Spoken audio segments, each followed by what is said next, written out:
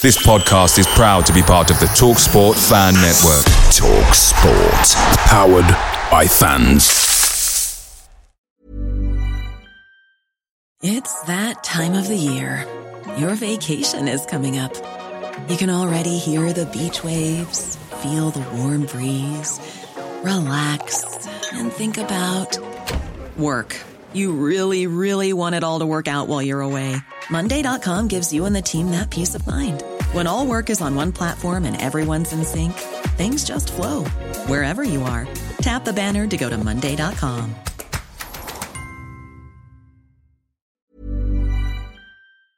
The TalkSport Fan Network is proudly supported by McDelivery, bringing you the food you love. McDelivery brings a top-tier lineup of food right to your door. No matter the result, you'll always be winning with McDelivery. Order now on the McDonald's app and you'll get rewards points delivered too. So that ordering today means some tasty rewards for tomorrow. Only via app at participating restaurants. 18 plus. Rewards registration required. Points only on menu items. Delivery fee and terms apply. See mcdonalds.com.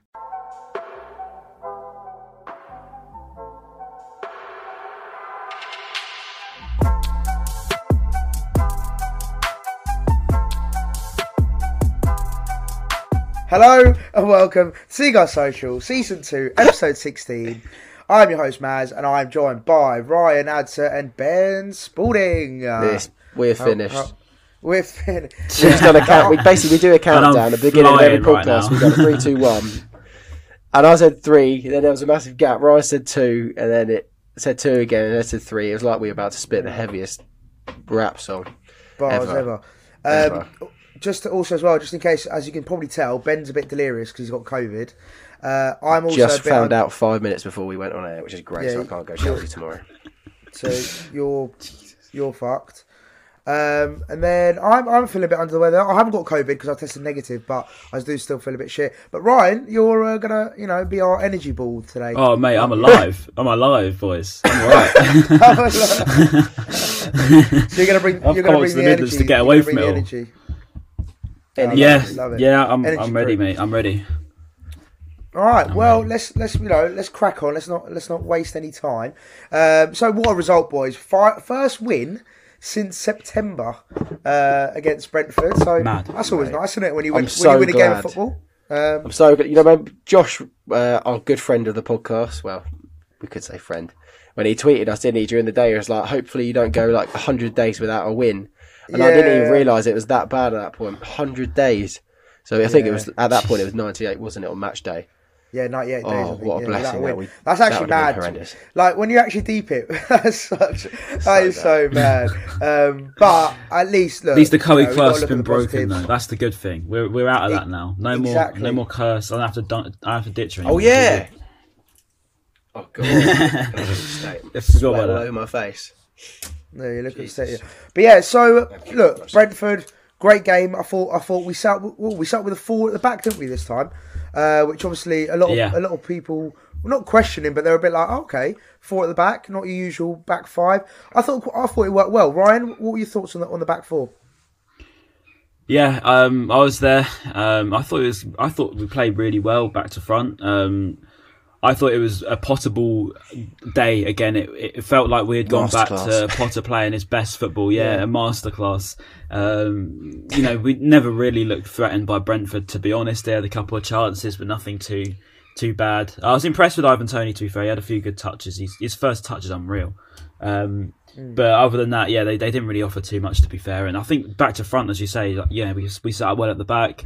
I thought Dan Burn was fantastic. I thought he was my man of the match. Yeah, he was very good. And I actually want to talk about Burn because obviously everyone gives stick to Burn very easily. He's a good, easy target. But honestly, he hasn't had a bad game in a very long time now. I mean, we're talking like last season. Everyone just has like visions of Wolves at home and still remembers it. But then reality is he's been very good, and there's no mistaking since Cucurella has been signed. He's really come back on form because he's not being pushed down to left wing anymore. Left wing back anymore. Basically, shall I go back to our starting? Well, shall I go back to we that? can just say go for it. Ryan is currently at his girlfriend's, who also lives in the sticks, Centre Park, up north. And we've had more Wi-Fi troubles, but now he's on his 4G, and hopefully it will work. But basically, we were saying that Dan Burn deserves a lot of credit because Cucurella's there. Yes, I said that since we signed the Spanish man himself at left wing back, who's, to be honest, by the way, I think he's been one of our best sides we've made in recent history. His impact has been unreal. But I'll get on to that. But I think since we've signed him, Dan Burn hasn't really put a foot wrong because he's not been played out of position. And as a left-sided centre-half, he's as good as you can get, really, isn't he? I'm not saying he's going to be a Virgil van Dijk or even a Lewis Dunk, but he does a good job. And I think, to be honest with you, he was our best player the other day. I really did think that. I thought Cucurella was brilliant. I thought Leandro Trossard, Neil Maupay played probably their two best games in a while. Overall, I just thought we played very well. Performances from the top to the bottom. Yeah, I agree. Yeah, no, that's on the Dan Burn thing. I was literally what I was going to say. I was going to say when I think it was at the beginning of the season where we talked about when Cucurella came in, and we were like, and I personally said, I was like, Dan Burn. I said Dan Burn, he's a great option to have as centre half, as in he's a great cover, and I think that's been proven that since he's gone from left wing back, which has never been his natural position. And I was one of those people who criticised him when he played left wing back because because it wasn't his natural position, and obviously he didn't play very well there. But since he's gone back to his natural, centre back position, natural habitat. He's been brilliant, and obviously we've had a lot of injuries, haven't we? Like Webster's been out, we've had Dunk obviously now out, Duffy, like and he's had to come in and play his part, and he's done it really well. So you can't knock him at all. Like he's and sort of also was that true about him breaking his shoulder, dislocating his shoulder in the 10th minute or something like that, and he played the whole game with a dislocated shoulder. Really? Yeah, I heard about this. I knew he hurt himself, but I didn't realise he actually dislocated it. And he played the whole game. He got it put back in on the 10th minute. Yeah, that's mad. Fair play. Wow. Yeah, hopefully he'll still be playing tomorrow, because sometimes it can be a bit iffy about that. But fingers crossed he'll be playing tomorrow. Should be right. But no, definitely, he was brilliant, I thought. And you talk about Cucurella as well, Ryan. You might as well start with him as well. He's been an absolute revelation. Best player in the league by far. Alright, steady. Steady. That's my COVID brain talking. He's probably been our best signing, probably one of our best players this season, to be honest. Yeah. Him and Trossard, I think, have been our players of the season. I don't recall a time where Cucurella's actually put anything less than 8 out of 10 performance. He's literally every single week consistently very good, and when he's not actually like coming forward and looking the part in that, he still puts in a very decent, solid defensive performance. So he's got both parts of the game to him. So I do rate Cucurella a lot. I think genuinely, when you look back on some left backs, we've had some very good left backs, especially in recent history. Obviously, we look back on Wayne Bridge and even Pocognoli more recently, but we haven't really tied down that left back spot for a while. Obviously, we had Gaetan Bong, who did a decent job for a couple of years, but in the Premier League, we haven't had that. Marcus Suttner was not very good. Who has to be? Solly March had a brief spell there, didn't he? Until we got injured briefly. Yeah, and but it looks like we've got a long term sort of solution now, unless obviously he does get snapped up by a big side. Yeah, no, 100%, mate. Mate, I thought, what was it? I saw a tweet someone made. It was quite outlandish, and I hope it was a bit tongue in cheek. But, well, I don't know. I'm going to open it to the floor, and I'll start with you, Ben. Basically, he said that he's the best left back in the league behind Cancelo, which is a big statement. Considering plays football. Considering there's a lot of talent in the Premier League at the left back spot. Let's start with you, Ben. Well, how do you rank him in let's say out of all the Premier League sides, out of all their left backs, where do you sort of rank him, Cucurella? If you're going on form right now, he's definitely in contention for sure. You can't deny that. Like, you think about the top teams. Well, they've got Sergio Reguilon at Spurs. I don't think I know he plays, but he's not playing consistently. Yeah, got Alex Telles, who's come in for sure. He hasn't really done amazing at United since he's come into the side.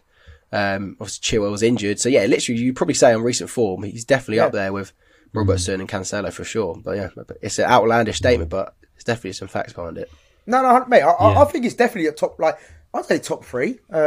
Because considering the players that are out injured and the ones that are playing are a bit out of form, I don't see if it's that big of a statement to us. But yeah, Ryan, I think if you base it just off recent performances, I think obviously if you're going to say something like, you got to wait another season or two until he's really proven it for a good year or two.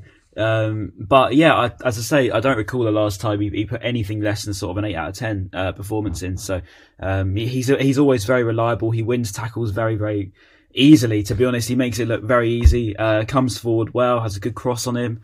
Has had that shot as well a couple of weeks ago. So yeah, I think genuinely he's got pretty much everything you want in a left back to him. Really, I couldn't really name a weakness in his game at the moment. This is what I've said before in a few other podcasts, where basically, like, if I've gone into another channel, they always ask me about Cucurella. They're like, oh, like, what do you think of him? And I always say, I feel like he's got, so, you know, like, for example, like Wan-Bissaka or, you know, like, I'm trying to think of someone else. Basically, they're either very, very good at one thing, so they're either really good at attacking or they're really good at defending. But I feel like Cucurella's got the nice mix of both. Yeah, so he's good at going forward, but he's also good defensively. Whereas a lot of fullbacks, I've only have. Well, apart from Cancelo, who's very good at both. People say that Trent's only good at attacking, don't they? They always say he's not really good at... Well, you look at Tariq Lamptey as well. I mean, you look on the other side, we've got another gem there. And he can do both, really. We've actually got two of the best fullbacks. He's flying in some tackles. Mate, he put in a fantastic one. And he got a foul in the second half. That was crazy.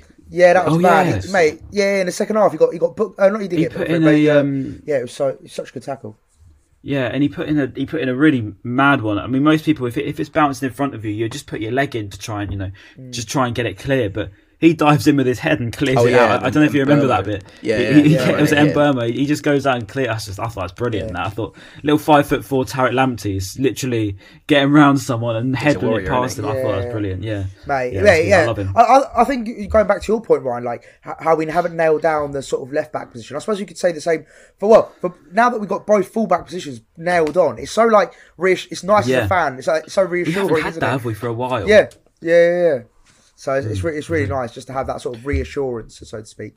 But going back to the game, we haven't discussed the game. We're getting so into we haven't discussed Enoch and Wepu. Like we said earlier, there were so many players that played unbelievable. Like, I think I compared Adam Lallana to Kante at one point in the first half, just because he was like winning the balls. He was like doing a lot of defensive work, which I haven't really seen him do before. And then we could probably go on to the goal now, like Enoch and Wepu's ball. I saw some African football page. They were saying that they've actually got a name for that ball here. They're like, he doesn't have to look for the player. He just knows where he is, and that it's got a certain name for Enoch Wepu's pass when he does that. Yeah, it was a pretty bonkers tweet. Maybe where he gets his computer nickname. Yeah, he gets his computer nickname from. But yeah, great ball, and then obviously the finish. Oh mate, the finish, my days. Fantastic finish, sublime, really good finish. That's a man who's playing at the form of his life. That is, that finish is not easy to pull off. I mean, he's made it look very easy, but my God, if you tried that, it's going over the bar every single time in it, or you're just going to miss the ball completely. So yeah, he's been brilliant, and he Trossard this season. He's really been our best player. Mate, to do that it was the first time as well. Like just to loft that over. Didn't even bounce, did it? No, it didn't even bounce. It didn't even bounce. Just straight off his foot. Mate, such a good goal. Yeah, such a good goal. And then obviously, and then. I mean, listen, the build-up play for Mope's goal was fantastic. Yeah. Like the way Moda onto Lallana, to Trossard. Yeah, and then the finish from Mope was unreal. Like it was literally. I don't think you can. You know when they say top bins, that was literally top you can't bins. Get it any more top. It literally doesn't get any more top corner. No, mate. The fact it's nil as well. It's just I love the fact he's flying at the moment. Moda's assist was a nutmeg as well to top it all off. Yeah, you got Janssen, who's one of the most hated centre backs in the league, just like sliding in like no.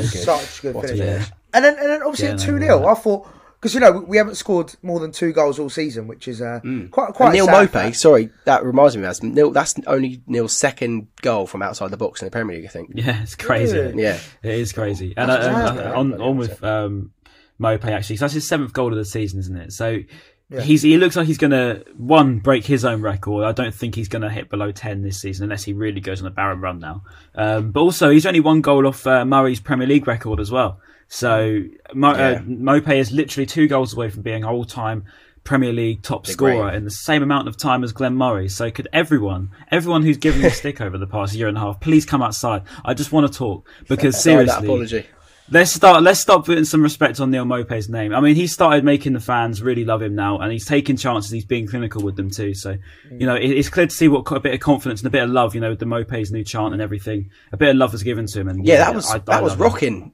That was rocking, despite having like 2 fans there at the Amex. Like, it's kind of similar to the City game where there wasn't the same amount of fans, but it was proper. I say proper fans. It was fans that are there to sing, and they really got behind the team. Then it was the atmosphere was pretty decent. What was the atmosphere like, Ryan? Because obviously you were in the ground. Yeah, it was the best I've seen it in probably since City, to be honest. I mean, I'm not saying it was, it wasn't absolutely rocking all the way through. It wasn't Anfield on a European night by any stretch, but it was literally, pretty good. And when we scored, obviously when Mope scored, that chant went literally all the way around the Amex, and even the East Stand was chanting. And I don't think I've seen the East Stand chant since the first season in the Premier League. So I was meant to be in the East Stand as well. It was probably like 3:00. My cousin called me. And he was like, "I've got 2 tickets for the 1901 club," and I was like, "Oh!" But I was so ill on the sofa on Boxing Day, could not get up.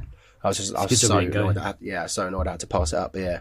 I would have been in the East Stand for the first time, and so also as well, great game to go to. Because obviously there was a big thing made obviously about the transport. Basically, it was a bit of a shit show, to be honest, wasn't it? Like mate. Transport, ticket sharing systems. Obviously, we could talk about that a little bit later on. Obviously, with Paul Barber's statements as well. But yeah, like basically, a lot of fans couldn't make it to the game. Just so I'm clear. Why was the transport? Why was it such a mess? Is it just because they don't run on that day? Boxing Day, isn't it? Boxing Day, wasn't it? Yeah.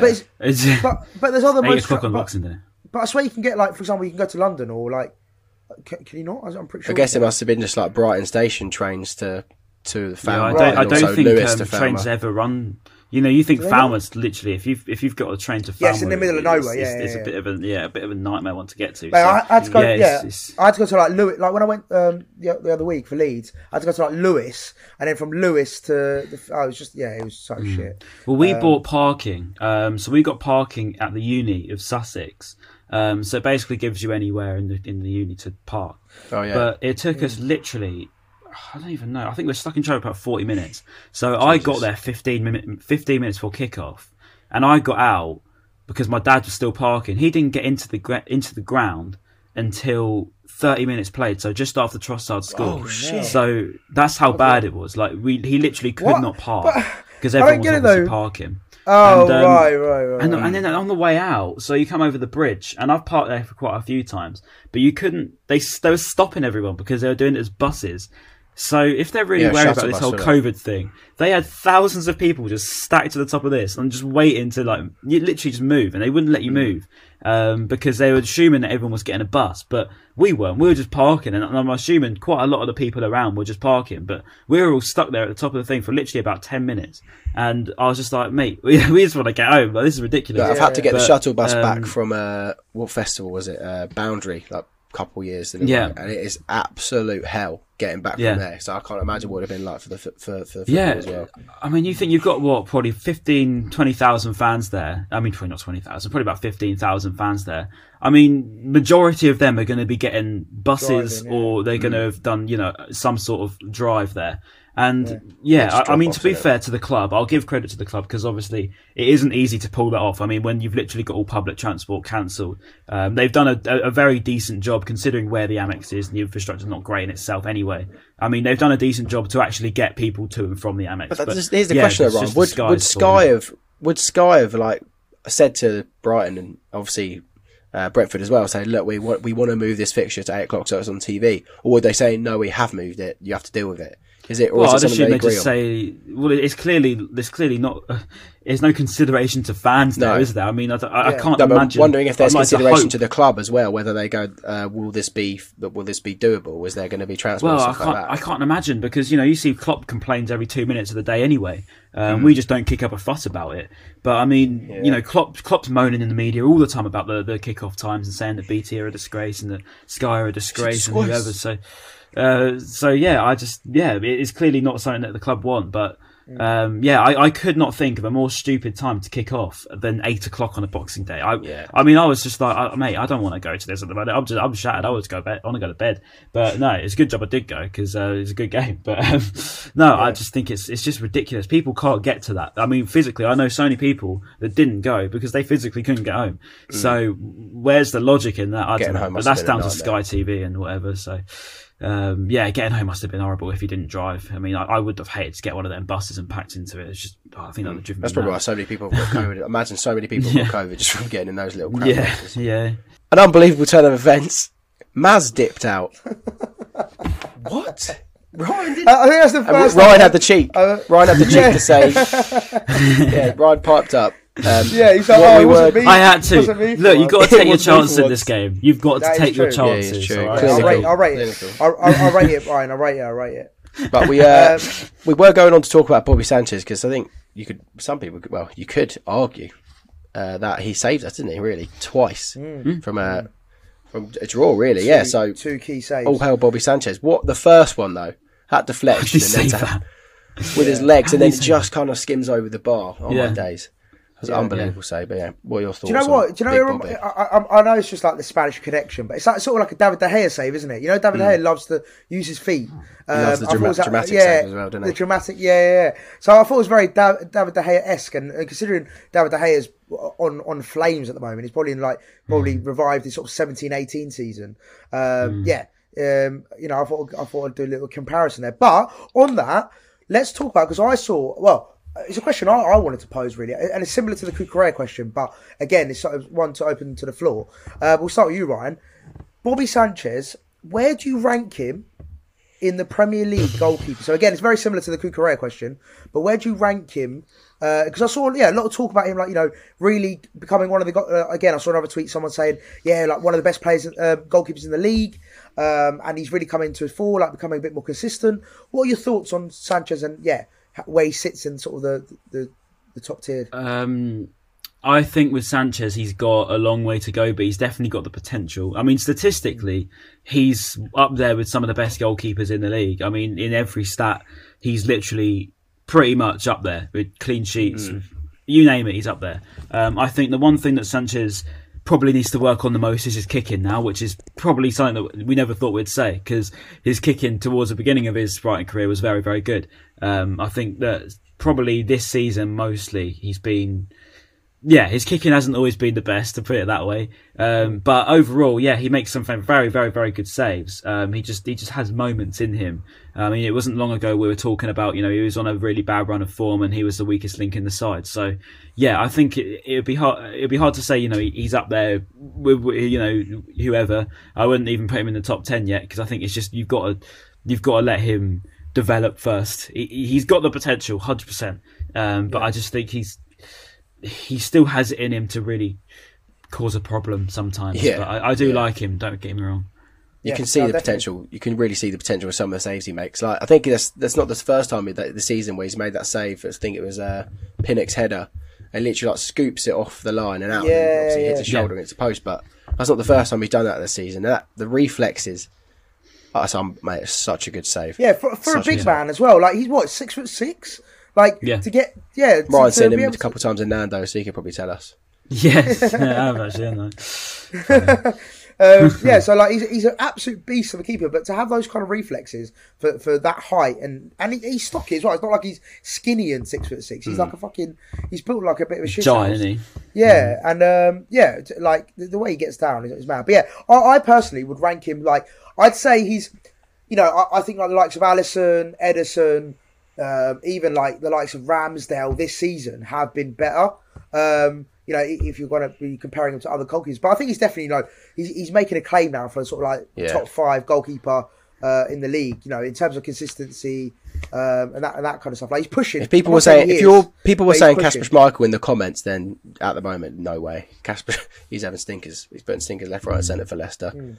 You could maybe argue Jose Sarr, the hair lookalike at Wolves potentially, but he's been good actually. He's been good, but I agree. He's definitely up there, one of the better goalkeepers. Well, like, I wouldn't say he's top 5 yet, but he's pushing. He's pushing towards that top 5 sort of spots. And then he was actually saved by Cucurella and Dan Burn. Like, for one, I can't believe that Mark Cucurella beat Dan Burn for a header to clear that off a line. That was absolutely mental. I've always slated Dan Burn's heading ability, and I know he won all his battles and stuff like that against Brentford, but Mark Cucurella beat him in the air to clear it off the line. Like, what? You can't make it up. Yeah, I think what I take from the Brentford game the most is we actually just had a bit of luck on our side, which makes a very, very big difference, because you think over even the past 2 years of us doing this podcast, nearly a year and a half, we've not had any luck at all, really. I mean, we've really been through it in terms of luck. Well, Leicester, I'd say Leicester game we were quite lucky. Leicester we edged it, to be fair, definitely. But this game again,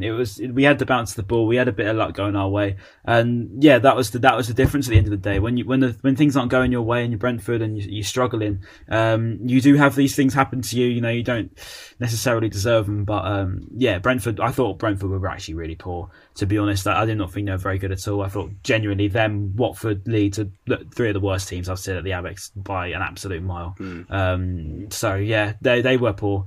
But we had to finish them off, and we did clinically, and that's something we have not been able to say for a very long time.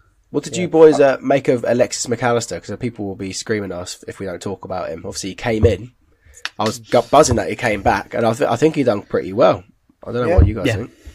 Yeah, go on, Ryan. I know you're a McAllister fan, so you kick off, mate. I'll tell you what, right? I want to talk about McAllister, because this is something I picked up from being at the top of the West. You get to watch the game, and sometimes people say, "Ryan, wouldn't you rather be in the atmosphere?" Yes, but sometimes it is actually good just to be a bit of a nerd and watch it like you're playing Football Manager.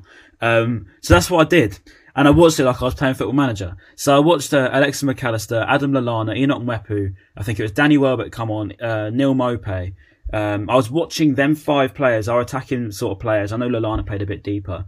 But genuinely, we were pretty much playing without positions. And it sounds really weird, but we had Danny Welbeck played all the way across the 3, without every single time he was playing all the way across the 3. He went striker, he went left wing, he went right wing, he dropped deep. Maupay did the same. Literally, left wing, right wing, striker, went deep. McAllister, exactly the same. Left, central, up front, right, drop deep. We had Mwepu, did exactly the same. He went on the left, he went on the right, he went up front, he dropped deep. We had Moda, did exactly the same. So that in itself is potable. I mean, we can literally just play everyone free roaming, apart from 5 players across 4 or 5 different positions. That is mad. I mean, I was watching it, I was like, that movement is actually nuts. I never really looked at it that much, and maybe we do that a lot more than I take credit for, but I really thought that was very impressive. We definitely do. And that's one thing when I recognised it last week, didn't we? When we had Moda and Mwepu playing on the wings at one point. They do just swap around quite a lot. It must be a big headache for the opposition. And I mentioned it against Newcastle. I always go back to it when we beat them 3-0. And when Welbeck, we arguably had our most clinical best day, attacking wise, we've had under Potter, where Welbeck, Maupay and Trossard were just on it, completely on it.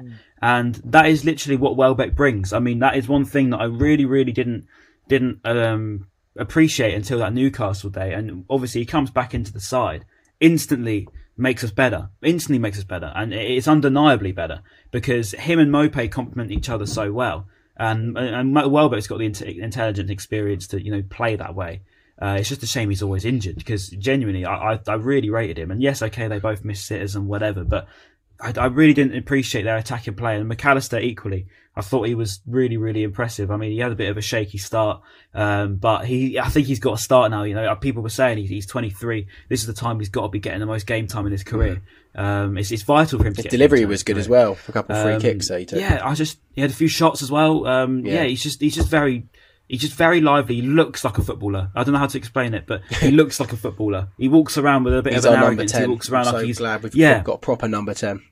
Yeah, and he looks like a proper Argentinian footballer. Like he's got it, So I want to see him a lot more, because I really do like him. Yeah, no, definitely. I think he's brilliant. He's just he's something different, isn't he, McAllister? I feel like, no one else sort of can do what he can. He can get deeper as well, can't he? That's the good thing about him. He doesn't necessarily just have to play, off the striker. He can go deeper, and that's what is so. I mean, to be fair, that's probably credit to Potter, because I thought defensively McAllister was really good. He was putting in some good challenges, and he was getting bad at some points. But, that's something that we probably wouldn't have seen from McAllister when we first signed him. So that's a bit of you're in England now, you've got to start toughening up a little bit. But, at the same time, use your South American flair even, and, take some players on. But I think he's pretty much getting every part of the game to him now. No, 100%. And just a really random one, because I don't know why this has popped into my head. I just remember from the second half, Adam and Lallana, basically, I just want to make a statement right now. Adam and Lallana, if you're watching this podcast, which you're definitely not, please stop shooting. Just don't shoot anymore. Just please don't shoot. That's all I'm asking you. I just remember the one in the second half where he absolutely skied it. And I was just like, how can you just not get it on target, pal? Like, you're brilliant. You're like everything else, fine. You keep doing what you're doing. You're brilliant. You are a very good player, and you're a great leader, and you are very good. But please, just stop shooting. Like, it really bugs me. Like, or just do better. Yeah, he just can't. He just can't shoot. He just can't. Speaking of not being able to shoot, great segue now. We're going to be down to 2 strikers because it's rumoured that Aaron Connolly is going to be going on loan to Middlesbrough. Yes. Which, people immediately, you've got to think, does that mean we're going to bring in a third striker? Because we've seen how bad it's been when we've only had like one available striker. Had to play Trossard at false 9 for like 3 games in a row at one point. We can't do the second half of the season with just Welbeck and Neil Maupay. Yeah. Tell me I'm wrong. We can't do a title charge with 2 strikers. No, we can't. Exactly. We really can't. Unless Welbeck somehow manages to get some like mad injection where he turns into like a 19-year-old again and balls out and scores at the Bernabeu because he's like he did for Man United. Like them levels. Unless he does that, there's no chance. Yeah, all joking aside, if Connolly does go out, we have there's no ifs, buts, or maybes, but we only do absolutes. We have to get a striker in. Like you can't let Connolly go out and for us to be left with time. Yeah, and that's what time is. Do you know what? Right? You know what? We've obviously bantered off air. Like we bantered about Nick Nketiah. Like you're a big fan of his. I'm a bit more skeptical on him. Like will he consistently do it? To be honest with you, I just think he's the only one on the market at the moment. If we're looking purely January, we have not got a choice, really, have we? I mean, who are we looking at? We can't be splashing 75 million on Darwin Núñez. So we've got to be looking at Eddie Nketiah. I mean, there isn't really anyone out there that's probably as good as he is for the price we're going to get him for and potential that we've got him for. He's only 22. I mean, there's so much time for him to improve as a footballer, and obviously under Potter, I don't doubt that he'll get the best out of him. But I just think he's the only one out there for probably sub £10 million. Yes, you might say that's a bit of money on a player that's. I was thinking more than they'll probably ask for more than that. His contract's out, isn't it? And he's rejected 15, one. 20. Yeah. His contract's out at the end of the year, so they're not going to let him not go. 10, 15. 10. Yeah, 10, 15. Yeah. We'll see. Yeah. But I think he's the answer. I mean, he's the only answer we've got at the moment. People can say, but he's the only answer we've got. I mean, unless we know some guy that I've never heard of from the Dutch 4th tier, which realistically it probably will be. I'd rather, yeah. all we recall Zakiri. That could be an option. I know Seamer's come back. He's not actually officially back with us, but he's back because of his injury. Yeah, he's back with our medical team. Still contracted to Stoke, but whether that happens or not, he only played like 3 games for them, didn't he? Like 150 minutes or something like that. I don't think he's the answer this season. Not the best loan move, unfortunately, for him. Yeah. Obviously riddled with injuries, but right. Sorry, I know what you were saying, Maz, and I had to text my mum to tell her to stop hoovering. So I couldn't say one piece of Nketiah. I reckon go for it, right? I did probably give you a bit of stick. I was like, there's no way he's not the one, but. And I know it was only against Sunderland where he scored a few goals and caught the eye of everyone, but like you said, he's a one-touch finisher, and that's exactly what we need. Exactly, and you say it was just Sunderland, whatever, but you still got to score those goals. You still got to score those goals. They were good finishes, and they were finishes of a poacher, and that is exactly what he is. He's a poacher. He's a fox in the box, and that's what we don't have at the moment. We don't have someone who's there sniffing around for half a chance to smash it into the back of the net, and we need someone that's going to score from 6 yards out, because that's what we really, really, really don't have at the moment. We don't have anyone that's going to put the ball away reliably from 6 yards out. We've got Maupay who can score bangers like that, score overhead kicks, and save games in the last second. He doesn't score sitters. Who can have. Yeah, he's like sitters. Well, exactly, because sitters are not easy to score, and that's why only a select few players score sitters so consistently. Glenn Murray. So you don't come across Glenn Murray all the time, and I'm not saying Eddie Nketiah is Glenn Murray. But he is a poacher, and that's what he does. He scores goals from 6 yards out. He scores the ugly ones, and that's what we need. We need some ugly goals, because it's all well and good scoring worldies, but you're not going to score worldies all the time, and you're not going to score last-minute dramatics all the time. We need someone that's going to score consistently. And Eddie Nketiah is the only one we got out there. And yes, his goal scoring record isn't the greatest, but you look through literally any highlights reel of Eddie Nketiah. He can play on the left. He can play up front. He's a fox in the box. He's got it to him. He's only 22 years old. We shouldn't be judging his Premier League Championship record this soon in his career. He's got plenty of time, and I really do believe that if we can get him for a decent price, okay, if it flops, it flops. But it's a relatively low risk for what it's going to be worth, I think, because we haven't really got any other choice. It might be a bit harder to get him now, and I know they might offer him more improved contract because of the whole Aubameyang situation of him potentially leaving in January. So it might be a bit harder to get him if they do then go, right, we actually need another striker. They'll either go out and get a replacement Aubameyang or try and keep hold of Nketiah. I think as long as we don't pay over the odds for him, I'm more than happy to get him in, because like Ryan said, if, for example, it doesn't work out, you still sell him for probably the same amount you bought him for, or maybe lose 5 mil on him, like worst case scenario. So, and also as well, like Ryan, again, not to replicate what Ryan said, but yeah, he is pretty much the only option available in January. And if Connolly goes out, we have to get someone in. There's no doubt. And the number 7 kit number is available. Oh my God, thank God for that. Thank God for that. And it's got Nketiah's name on it, hopefully. Just quickly, just before we move on from the whole Connolly thing, let's talk about Connolly in terms of like the benefits of what it can mean for him. So if that Borough deal goes through, like, fair play to Middlesbrough, they're actually playoffs at the moment. They're flying. I think the last 5 games they've won, they've picked up 13 from 15. They've had 5 clean sheets. They're basically playing really, really well under Wilder. Your best mate must play for him, if you know that much about him. Yeah. My best mate does play for them. But anyway, hopefully, he can give us some inside scoop on how it's all going. And also Chris Wilder. Hopefully, I know I always used to say I wish he goes to Middlesbrough because Neil Warnock was the manager, but now obviously he's gone as Chris Wilder. Still though, decent personality to hopefully drill it into. Yeah, Wilder seems like the sort of person that would really humble him, and that's what he needs. He needs to be humble. He needs someone to tell him off. But I don't know if that's going to happen. I mean, the likelihood is he finds another nightclub in Middlesbrough. My friend said that he'll just get an Uber down to Newcastle. Mate, this is the thing. Go to Bijou and gas some Geordie Shore on that. Mate, this is the thing. Like Middlesbrough, obviously, it's like right next to Newcastle. So it's true. I didn't even think about that. As a party boy, he's definitely going right up there. I mean, it's a brilliant place for him to go. But like you said, Wilder, if there's going to be any manager that's going to drill it into him and be like, look, you fucking better buck your ideas up, otherwise you're finished. It's like, it's like, for me, he's come to a point in his career now where it's like, you either like crack on now, mate, or just give it up. Like, you got to get to a cross point where you're like, right, I've either got to just really get on with it, or this is not for me. Like, go play in League 1, League 2, do whatever you want. Like, surely you must come, as a player, you must come to a crossroads and be like, right, what do I want to do in my career? Because otherwise I'm just going to piss up all the wall, become like a Ravel Morrison, like someone that, what could have happened? All this bags of potential, but now you just pissed up the wall, quite literally. So, yeah, I want him to do well, though. I want him to do well. Yeah. Yeah. And Warren Aspinall said it just before the game. I was listening to the radio because we literally were running so late for the game. And Warren Aspinall was, he was saying, he said he was guilty of it when he was a footballer. He said that, he was guilty of going to the pub, 5 days a week and ruining what should have been in his career.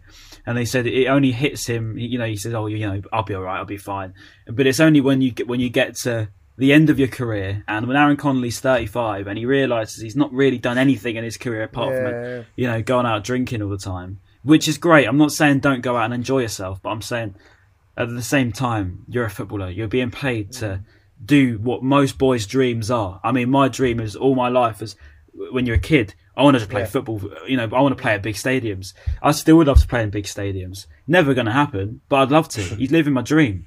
But he doesn't. He just doesn't take it seriously enough. I mean, equally, like see Dele Alli. He's on TikTok making TikToks. I mean, he's got the quality to be. He had numbers better than Lampard and Gerrard at one point back when 2016.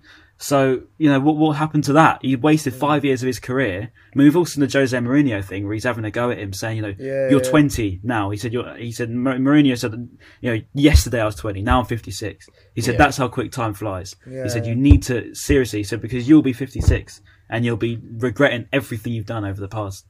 But, it doesn't go into these people's heads. It went in one ear and out the other for Dele Alli. And unless he does listen now. I don't think Aaron Connolly's going to be much different, but I hope for his sake and I hope for our sake he does change it around, because he's clearly got something about him. Otherwise, Potter wouldn't keep trying to play him. But you've got to show for it now, because you're at the point now where don't impress here and you're being sold off, and that's it. We won't see him again in the Premier League, at least, unless he really does go set it alight. But like an Adam Armstrong kind of vibe. Like, he's a very similar player, isn't he? He reminds me of Adam Armstrong, like small, stocky, like that kind of player. And can finish. On his day, you can score goals. I mean, he's just not shown it enough. But no, exactly. But just to draw the line on that one. Look, I wish him all the best. I hope he smashes it at Middlesbrough if he goes, obviously. But whether he does it or not remains. Sort your head out. Yeah, sort your life. No, I'm joking. Not that much. So I mean, I think we've pretty much covered most things, boys. I suppose it's just Chelsea preview, isn't it? Obviously, Chelsea. We spoke about the ticket exchange thing. Well, we spoke about it in the last episode, but obviously, then Paul Barber recently came out with a statement saying it was just clickbait. I haven't seen his statement. Basically, I think he just disregarded the whole. He disregarded the whole argument, and he basically said it was the person who wrote the article. So, We Are Brighton, I think. Yeah, a bit of context. We Are Brighton. One of their journalists wrote an article about the situation, about the ticket situation, how it's really difficult to share tickets. Basically, talked about the whole thing, affecting the atmosphere, and affecting the atmosphere, etc. And then Paul Barber, I think Paul Barber either saw it or he was asked it, I think, in a press conference. In a press conference. And then he basically said, they're just doing it for clickbait, which I found a bit bizarre, because I don't think that's the response you should be really giving to fans who are just bringing up legitimate concerns. Yeah, like, legit. We're not just trying to make a fuss out of nothing. I think there are legitimate concerns, like ticket sharing's difficult, getting to the ground, for example. All these little. He was saying that to the most followed page or most followed Brighton page as well. Like, We Are Brighton are pretty huge for the club that we are. Their following is massive, and they're not going to just put out some willy nilly article and look like mugs. Like, they're going to put real words and real research behind it. And just to have it brushed off like that by Paul Barber, it weren't great. It was left a sour taste in a lot of Brighton fans' mouths, that's for sure. I don't know. Maybe he's going to hopefully see that his idea of maybe it will be a little money making scheme that people will have to pay 30 quid to be a member and then 20 quid to share. That's 50 quid already just from one person. Yeah. Maybe obviously people aren't doing that because they don't want to spend 50 quid on 30 quid. And people will say, people will go, it's only 20 quid, but then that 20 quid is in another person's 20 quid, so that's 40 quid, 50 quid, whatever it is, adds up. And you've got that same conversation that we're having right now, but across 30,000 people. They're all having the exact same conversation. It'd be, sorry, mate, I can't go to the game. Do you want to take my ticket? You got to pay 20 quid to sign up, and you got to pay 20 quid 30 quid to sign up, then 20 quid to take off. Yeah. And he's going to go, don't worry about it, then, mate. Just leave it. That's going to apply for 30,000 people because everyone's going to say the same thing. And human nature, we're all the same, right? We're all going to say the same thing. We're all going to say, no, it's all right, mate. Don't worry about it. We'll just leave it. Just don't worry about it. And I'm not spending 40 quid to go to the game. It's all right. I just got myself a ticket. That's how it's going to go for everyone. So don't, it just doesn't make any sense. And I'm not trying to slate everything because, to be fair, the atmosphere was very good the other night, and that was on a minimal, fan base. I'm wary that I've been a bit critical, but at the same time, it is, You'll make the money back.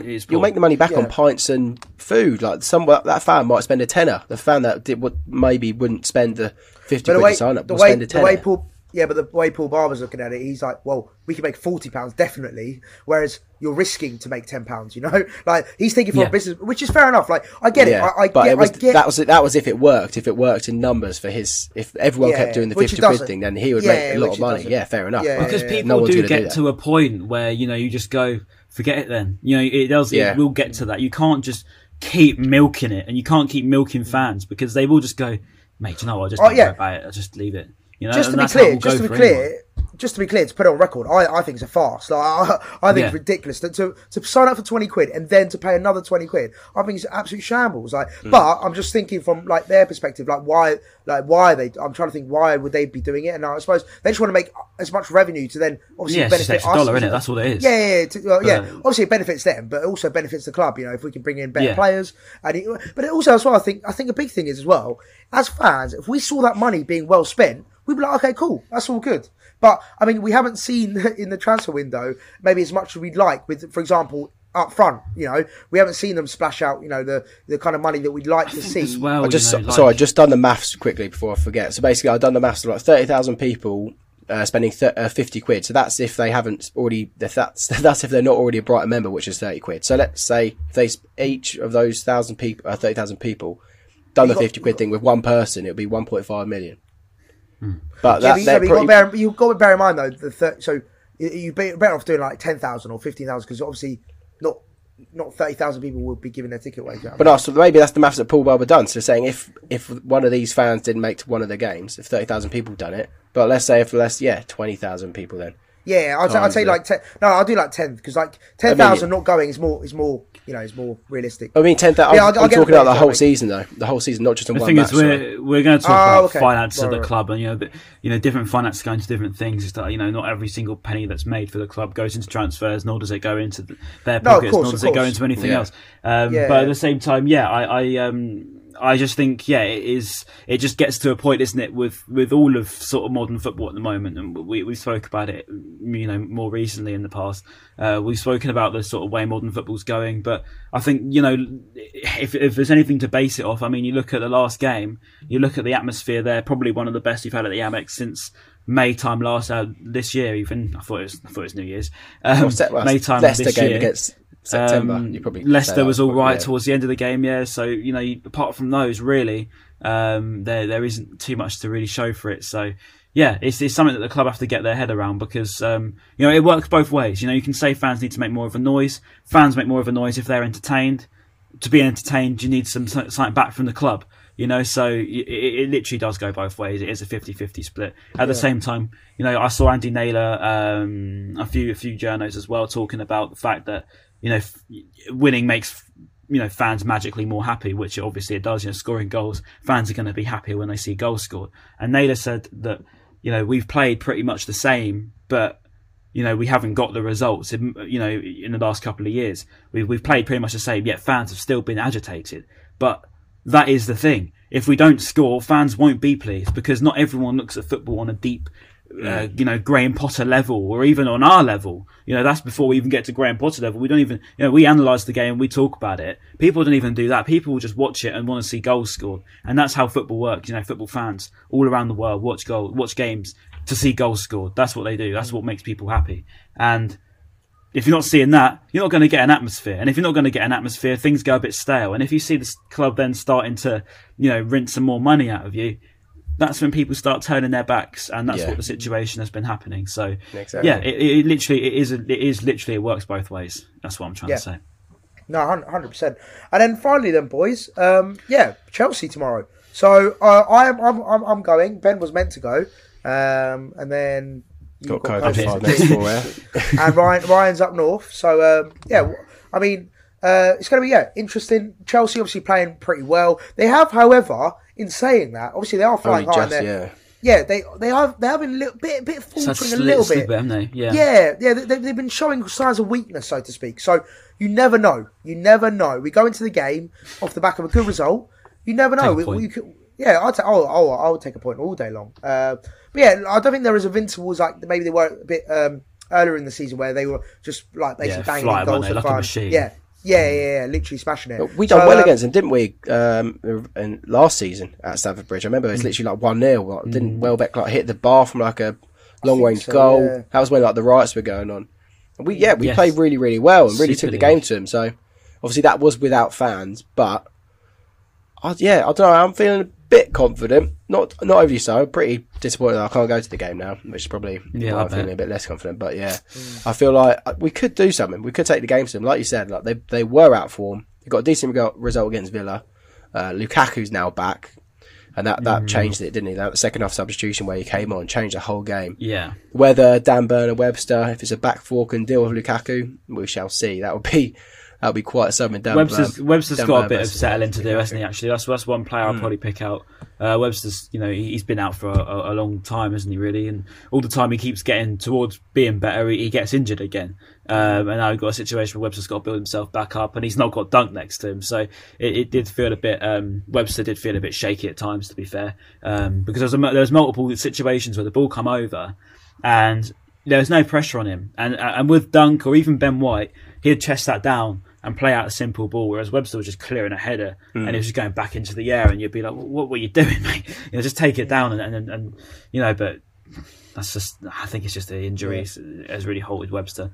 But hopefully, it's going to be a tough game, Chelsea. It's really going to be a tough game. That's the thing. I feel like before like the last week or so, they would have been like without Lukaku. Well, not without Lukaku, but like Lukaku wasn't really looking great. But then I watched him the other day against who was it? Villa.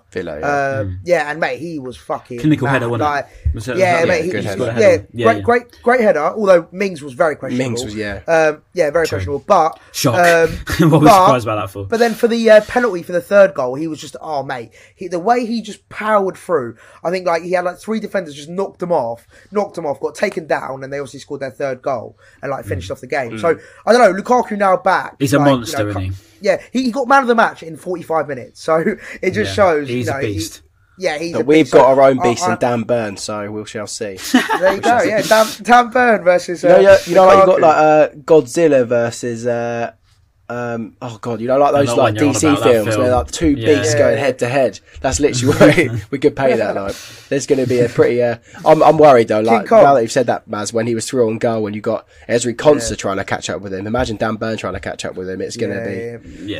When he gets going. When he gets going, I don't think there's many defenders in the league that can stop him. Lamptey getting stepped on by Lukaku, probably. Yeah. You know what, right? I really, really wouldn't put it past Tarek to just crunch him, because he's so small, but he's genuinely really strong. So, you saw what he did to Grealish. Remember, he turned him inside out. He has only little bits of skill, but then at the same time, he can crunch someone. He really can crunch someone. So I wouldn't be surprised to see Tarek do something like that. Back at the bridge with fans as well. So yes, good point. Bang up. Think about that. Good point. Yeah, good point. All right, well, look, predictions, boys. Ryan, let's start us off with you. Predictions for Chelsea. I'm going to go positive and hope that we can get a point, and I'm going to say 1-1. I think Mopé's on a bit of a run at the minute. He looks clinical.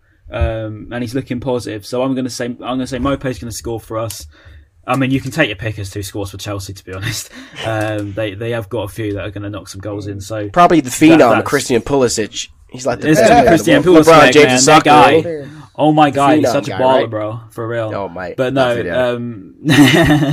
yeah, bro. I am worried about Christian Pulisic, but no. He plays centre mid, doesn't he? Yeah, he does. He's like centre mid. Centre mid. He stood there like he's like the biggest. He's like I'm probably Pulisic's number one fan. He's like he plays centre midfield, right? He's like definitely. He's the phenom guy. Shout out Zach. Shout out Zach. Yeah, it should be fair. Marcus, we got him a free ticket, bro. He's like for real, bro. No, but yeah, he's gonna be tough, but 1-0. I'm gonna say 1-0. Yeah, 1-0. Yeah. I'm the same as Ryan. I'm not gonna mess about. 1-0. Yeah, 1-0. What do you reckon we'll score? Let's go. I reckon. I think we're gonna beat Pulisic. I'm gonna say really thrilling 0-0. A thrilling 0-0. Will I say that actually? Looking hard. Yeah. Go on then. 0-0. 0-0. Two decent defences. Two decent goalkeepers. 0-0. Nice. Okay. I'm glad I'm not going now if it is 0-0. Oh my god, I forgot about Edouard Mendy. I forgot about how good he is. He's been a bit shaky recently though, in their bit of form. But still Was it the first goal when I know it was Reece James? Obviously, it was deflected, but yeah, he looked a bit flappy. Yeah. But yeah, no, it should be a good game. And yeah, I'm the same as Ryan. I feel confident going into it, considering we finally got our first win in about 3 months. So yeah, always good. So anyway, boys, listen, lads. Yeah, we got Memeless on the pod.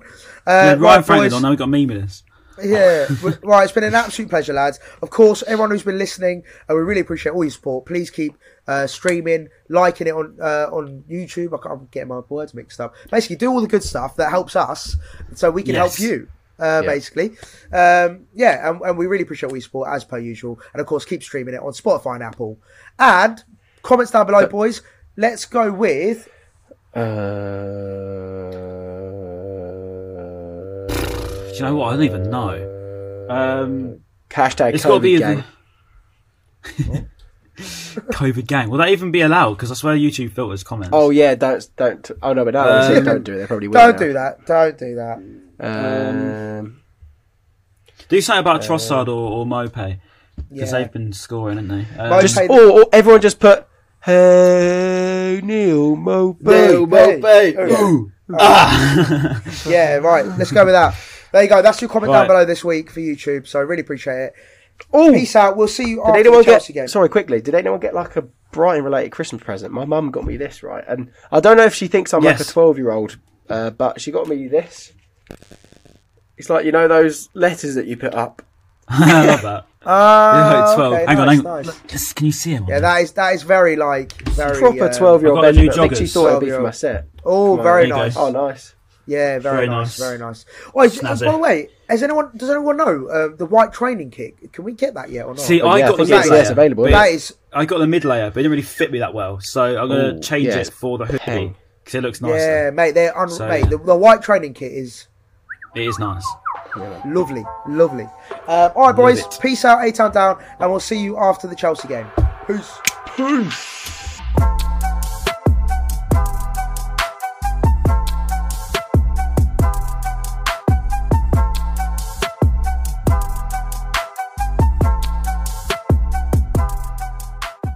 Away days are great, but there's nothing quite like playing at home. The same goes for McDonald's. Maximise your home ground advantage with McDelivery. Order now on the McDonald's app. At participating restaurants, 18 plus serving times, delivery fee and terms apply. See mcdonalds.com.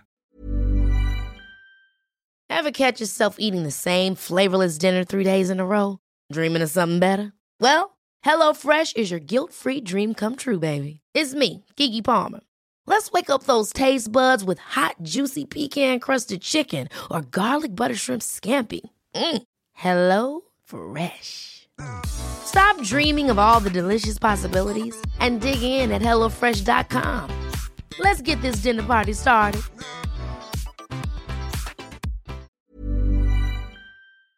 This podcast is proud to be part of the TalkSport Fan Network. TalkSport. Powered by fans.